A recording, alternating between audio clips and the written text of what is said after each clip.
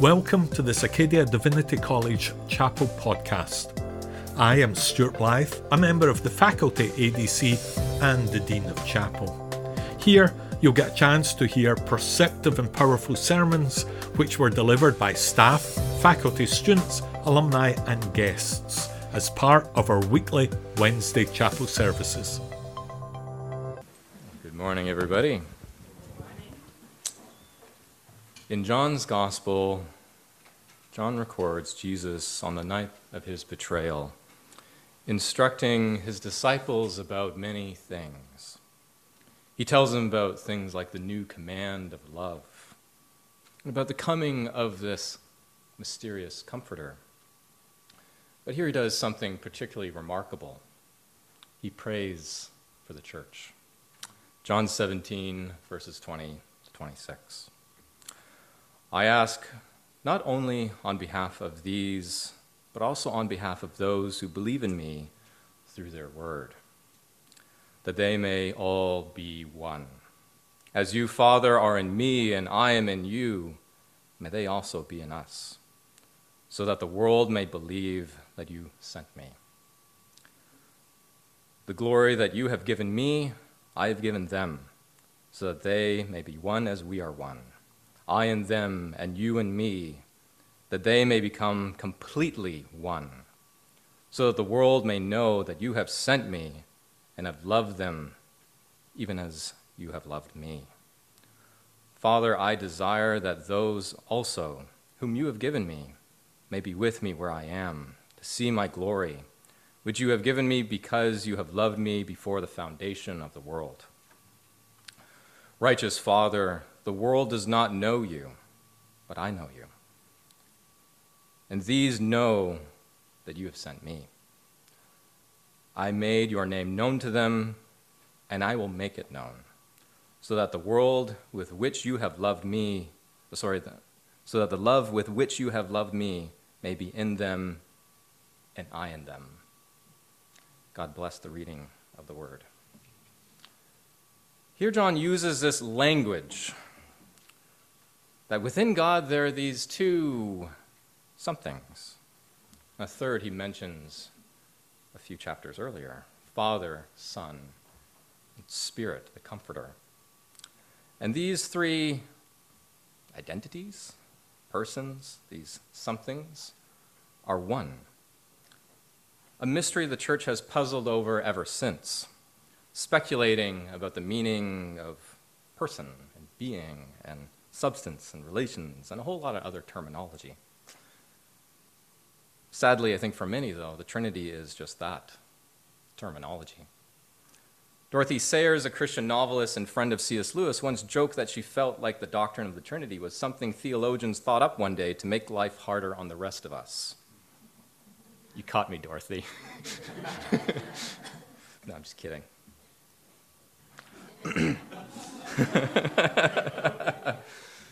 Some of you have probably sympathized with what Dorothy Sayers has said, maybe around week 12 of Theology 1, I don't know. Just a guess. Rest assured, this is not a sermon about why you need to know the historical context of terms like homoousis or hypostasis, as important as those are, I would insist. But surely the Trinity is more than concepts and vocabulary. Too often, the Trinity is relegated to the equivalent of an appendix, something that doesn't really do much, and most people eventually have it removed. Or worse, you liked that one, didn't you? Okay, I got more where that comes from. I'm just getting warmed up. Others, it's more like a club. That's not as funny. To bludgeon the dissenter with, rather than a bandage to nurse a sick soul. Most often, when the Trinity is mentioned in our churches, frankly, it's used to point out how much wrong those other people's views are and how much right ours are. And if that's the point of doctrine, I think we've missed the point. Or we also have a tendency to over-explain. If you grew up in church, you may have been subjected to quite possibly the most overused theological explanation of all time. The Trinity is like an egg. Thank you. Yes. Well, There's the shell, there's the yolk, there's that white part stuff. There you go. Or God is like water, solid, liquid, gas. There you go. Solved it. Solved it. I don't know about you, but I just don't find the idea that God is like an egg all that comforting. And we wonder why Christian beliefs don't connect with people. We could at least chosen a better food, really. Like, the Trinity are like waffles. You have the waffle, you have the butter, you have the syrup pouring over like the Holy Spirit. Thank you. Yes, thank you. God is like bacon. Bacon doesn't have 3 aspects to it, but if God is like bacon, I want bacon. I'm sorry. Be creative, people. Analogies have their limits, especially when we're dealing with the mysterious. Dorothy Sayers follows up her joke about the Trinity with a really good piece of advice. If you want to understand this doctrine, look at the drama. The drama is the doctrine. If you want to understand our triune God, look at the story of Scripture. Enter into its contours, and there you will be confronted by the character. To confess Christ is to attest to how we have found ourselves in the story of this Creator God. The Creator of all that is reveals God's very self in history to a people. The Israelites, a people oppressed and enslaved under idolatrous tyranny. And this, God says, amongst all the other claims to God, this God is the one. This God is one, I am who I am, the living God. And this God rescues the Israelites out of bondage to be a chosen people, a nation of priests, to reflect God's character to the rest of the world. This one God longs to be one with us. And so when we look at the narrative of the Bible, we see this one God revealing God's self, pursuing this oneness with us, but doing it in this mysterious particular way. Manifesting, for lack of a better word, dimensions of God's self. The God who is beyond all things, infinite and transcendent and almighty, is also the root of all existence, the breath of life, the presence of beauty, the one in whom we live and move and have our being, movements of love itself, spirit. And as this narrative shows, these dimensions relate to one another. God sends his Messiah, the King, but a king not like any other human king. More than that, God's only begotten Son, John says. He is one with the Father, and they relate to one another, this Word made flesh dwelling among us. The Father sends the Son, Jesus Christ, one who perfectly enfleshes the presence of God, this God Israel worshiped, but also this fulfills this longing for righteousness, this reconciling oneness with all things that Israel was called to, and does this through Spirit. What does it mean to be one?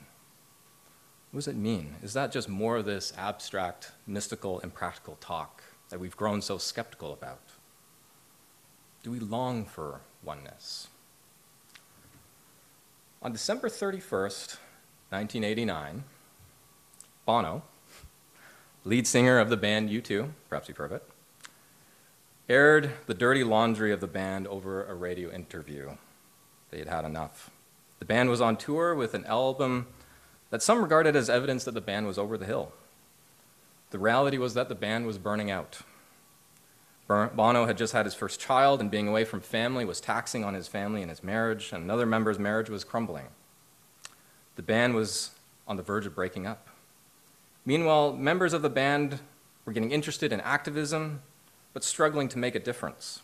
And they were navigating how to express their religious convictions in music while wrestling with religious hypocrisy around them. When the band got together to write music a few months later, a song entitled One came out of a space of brutal honesty, trying to express what they so deeply longed for in their relationships and in their world. Let me read you a few stanzas of it. I was going to get Caleb to do the whole thing, but I figured that would be, a little too much homework, I guess. Anyway, it goes like this. Is it getting better, or do you feel the same? Will it make it easier on you now that you have someone to blame? You say one love, one life, when you have one need in the night. One love, we get to share it. It leaves you, baby, if we don't care for it. Have you come here for forgiveness? Have you come to raise the dead? Have you come here to play Jesus to the lepers in your head? Did I ask too much, more than a lot? You gave me nothing, and now it's all I got. We're one, but we're not the same. Well, we hurt each other, and we do it again. You say, love is a temple, love a higher law. You ask me to enter, and then you make me crawl. And I can't be holding on to what you got when all you have is hurt. One love, one blood, one life. You got to do what you should. One life with each other, sisters and brothers, one life. But we're not the same. We get to carry each other. Carry each other. Some of you are noting the themes there. Love and marriage and justice and religion and responsibility and blame and hurt and division and difference, all swirling around, tied together with this one word Bono keeps saying over and over again. One. Oneness. Some of you probably started singing that song in your head, didn't you? Mine almost kicked in when you started to say, love is a temple, love is a higher law. I don't think I can, but nope. Some of you are probably wondering why Spencer's quoting old people music. Whatever. Some of you say, Spencer, why aren't you finding more recent good music out there for you to quote in your sermon to connect with the youth? And the answer is, I can't think of any good recent music. Fight me on that. Later. Well, notice that theme, oneness. One life, we're not the same. We got to carry each other. Carry each other. It is a clue into the heart and essence of God. It's an insight into the very essence and longing of what it means to be human. We are creatures that are connected to one another. The past few years has continually illustrated this fact that we are connected. I've been thinking lately about the wildfires. Just one instance, something that happened last year. It was being talked about on radio a few days ago. Hundreds of homes were destroyed by a 25,000-hectare fire caused by such dryness that is unheard of in a province that is literally surrounded by water on all sides. The weather is getting more and more severe because we're dealing with the effects of climate change. One spark or ember caused a wildfire the size of a city. We are realizing about how we treat the environment affects one another. And at the end of the day, all it took was somebody to burn a few leaves in their backyard, and now hundreds of families don't have a home. We all longed for it to rain back in June, and you know what happened. It rained. So much so, we experienced flooding then. And then a hurricane happened. And now we're experiencing an extremely strange winter. Our world is out of balance, and we are disconnected from it and from each other. It is things like a forest fire and flooding that remind us that a city of 1 million people like Halifax still needs to be a community, depending on one another, needing one another, affected by the choices of one another. And our province and our nation, just like individuals, are not self-enclosed, independent, self-reliant units, able to carry on without help or helping another. We are dependent on the earth and the seas, the fish and the animals for the very processes of life that sustain us. And we're dependent on each other. And we're learning the hard way that we are all connected. Where one is irresponsible, all are affected. And where one suffers, potentially all suffer. We're feeling how industrial practices on one side of the world affects farming on the other. Health practices on one side of the world affects the health of a community on the other. Wars on one side of the world affects life on the other. We can't get away from it. We are profoundly connected, but we keep choosing to ignore this fact, retreating into our little kingdoms of autonomy. And some of us use our Christian convictions to do so. And yet our lives are marred with reminders that we are living alienated from nature and ourselves and God. We are divided against the very things that we need the most. We are killing ourselves because we constantly fail to see ourselves, our fate, our identities, are dependent on others. We know we need to be one. We long to be one with each other. We long for a unity and harmony where we can all be ourselves and others can be themselves in peace with the earth. And yet, we are not one. And we make those choices, giving in to greed and selfishness, or just slip into the easy thoughtlessness, too concerned with the rat race of life. We find ourselves reliving this story again and again that comes to a particular intensity and exposure in the Gospels, where the people rejected Jesus' invitation to step into the oneness of God. John says at the beginning of his Gospel, the world came into being through him, and that the world didn't know him. He came to what was his own, even, and his own people didn't accept him. We know how this story goes. Jesus died on a cross, executed by an instrument of imperial oppression, orchestrated by corrupt religious institutions seeking to preserve their power at the expense of truth. But also he was betrayed by those closest to him, his friends, his disciples.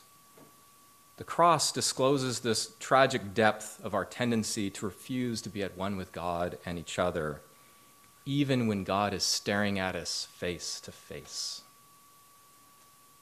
But in that dark moment, God shows us who he truly is. Jesus, for him to die in that place of the cross, yet fully one with the Father, reveals God's loving solidarity with the human form, our plight no matter how lost or sinful. God chooses to see God's very self in us and through us, and not without us, choosing to bind himself to our fate, as if to say, I'm not going to let you go. I am not going to let you go. John records Jesus putting it this way, no one has greater love than this, to lay down one's life for one's friends. And he counts the ones sitting in front of him, the ones he knew will betray him the worst out of any of them. He counts them as his friends.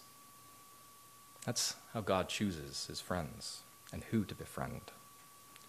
And so often we are tempted to lose heart, to recoil and collapse under this weight of guilt and shame, condemnation, of realizing we don't measure up.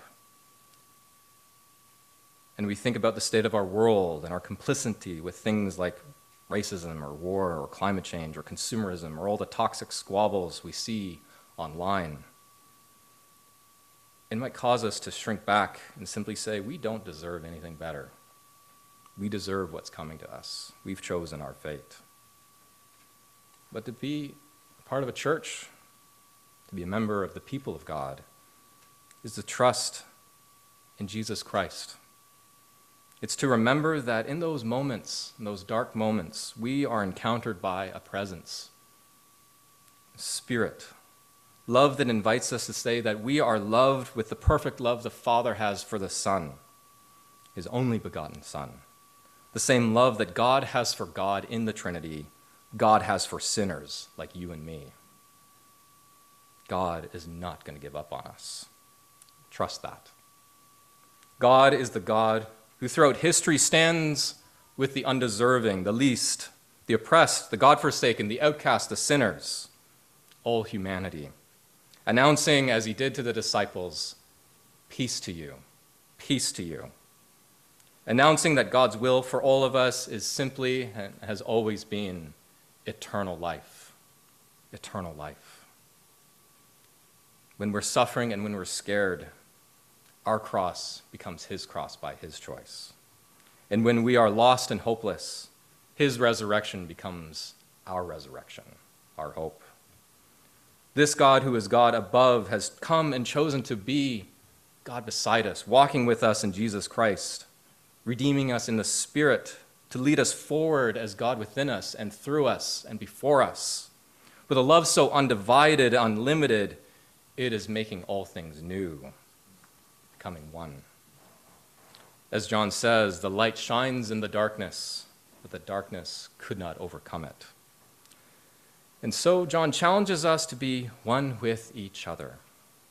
in a similar way that the Father is at one with the Son, may they be one as we are one. He prays for his disciples, and he's praying for his church, which means he's praying for us. In a world that is broken and divided, be at one with each other. Model the kind of empathy and acceptance and reconciliation and forgiveness and encouragement that says, I need you. I can't be me without you. I can't succeed unless you succeed. And if you're hurting, I'm hurting as well. We are one. One life, but we're not the same. We have to carry each other. That is Jesus' prayer, and God knows I could use some prayer on that some days. I had my family call me from Ontario wondering whether or not I was safe through all the fires and floods. I tried to explain to them that not everybody in Nova Scotia lives in Halifax. They didn't get it. I admit this as a recovering Ontarian.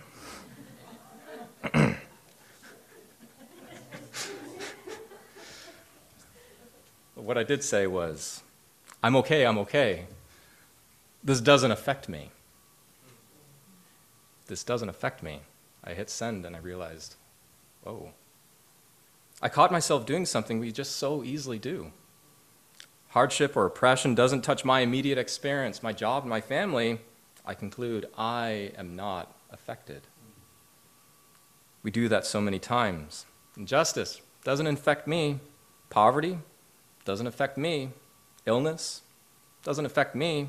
War, what that person's financial troubles are, what that person's health risks, what that person's struggles are, not my problem. It's theirs, not mine. And then we choose to forsake the invitation into the oneness of love again and again. One reason the Trinity feels abstract is I think we use it. We use it as one more way of honoring God with our lips, or perhaps with our minds, with our concepts, when the reality is our hearts are far from the reality of God. 2 days ago, as I said, I was driving into work and CBC Radio was mentioning the forest fires because police charged a guy with accidentally starting the fires, as I mentioned. It was a 22-year-old guy who burned some leaves in the backyard. I remember uttering some things to myself about what this person should get in terms of fines for being so stupid and thoughtless. But then the radio interviewed a man who had lost his house, his farm, and even his cottage that was on the other end of the forest. All of that to the fire. The man was asked, how do you feel about the person charged? And all he could say was, I can't blame him. I've done a lot of thoughtless stuff over the years. Mine, thankfully, just haven't had the severe consequences his had. His mistake could have just as easily been mine. I remember sitting in the parking lot just up the hill, sitting with that moment and realizing I needed a little more humility. To the one who caused all that destruction, this man who had lost all his possessions destroyed by fire, chose to see himself in another. He chose empathy and mercy. He stepped into oneness. Again, folks, we are so often tempted to see the Trinity as an abstract idea, but it flows from our relationship with God and others. It's an invitation into movements of worship and prayer and service and sacrifice, solidarity and forgiveness that speaks of the essence of who God is and who we are and the only way we're ever going to move forward as people. It is to admit, to confess, we are connected, we belong to one another. And in God's choice to be bound to us, to be connected to us, to refuse to let us go, we are awakened as a church to our responsibility to others, our joy, our privilege, our witness. And so, folks, may we daily, in our choices, grand or small, step into the oneness of God as a college, as a community, as a church, awaiting the day that God is all in all. Amen. Thank you for joining us in this Acadia Divinity College Chapel podcast. You can follow us on social media Discover more on our website at acadiadiv.ca or join us for chapel on a Wednesday.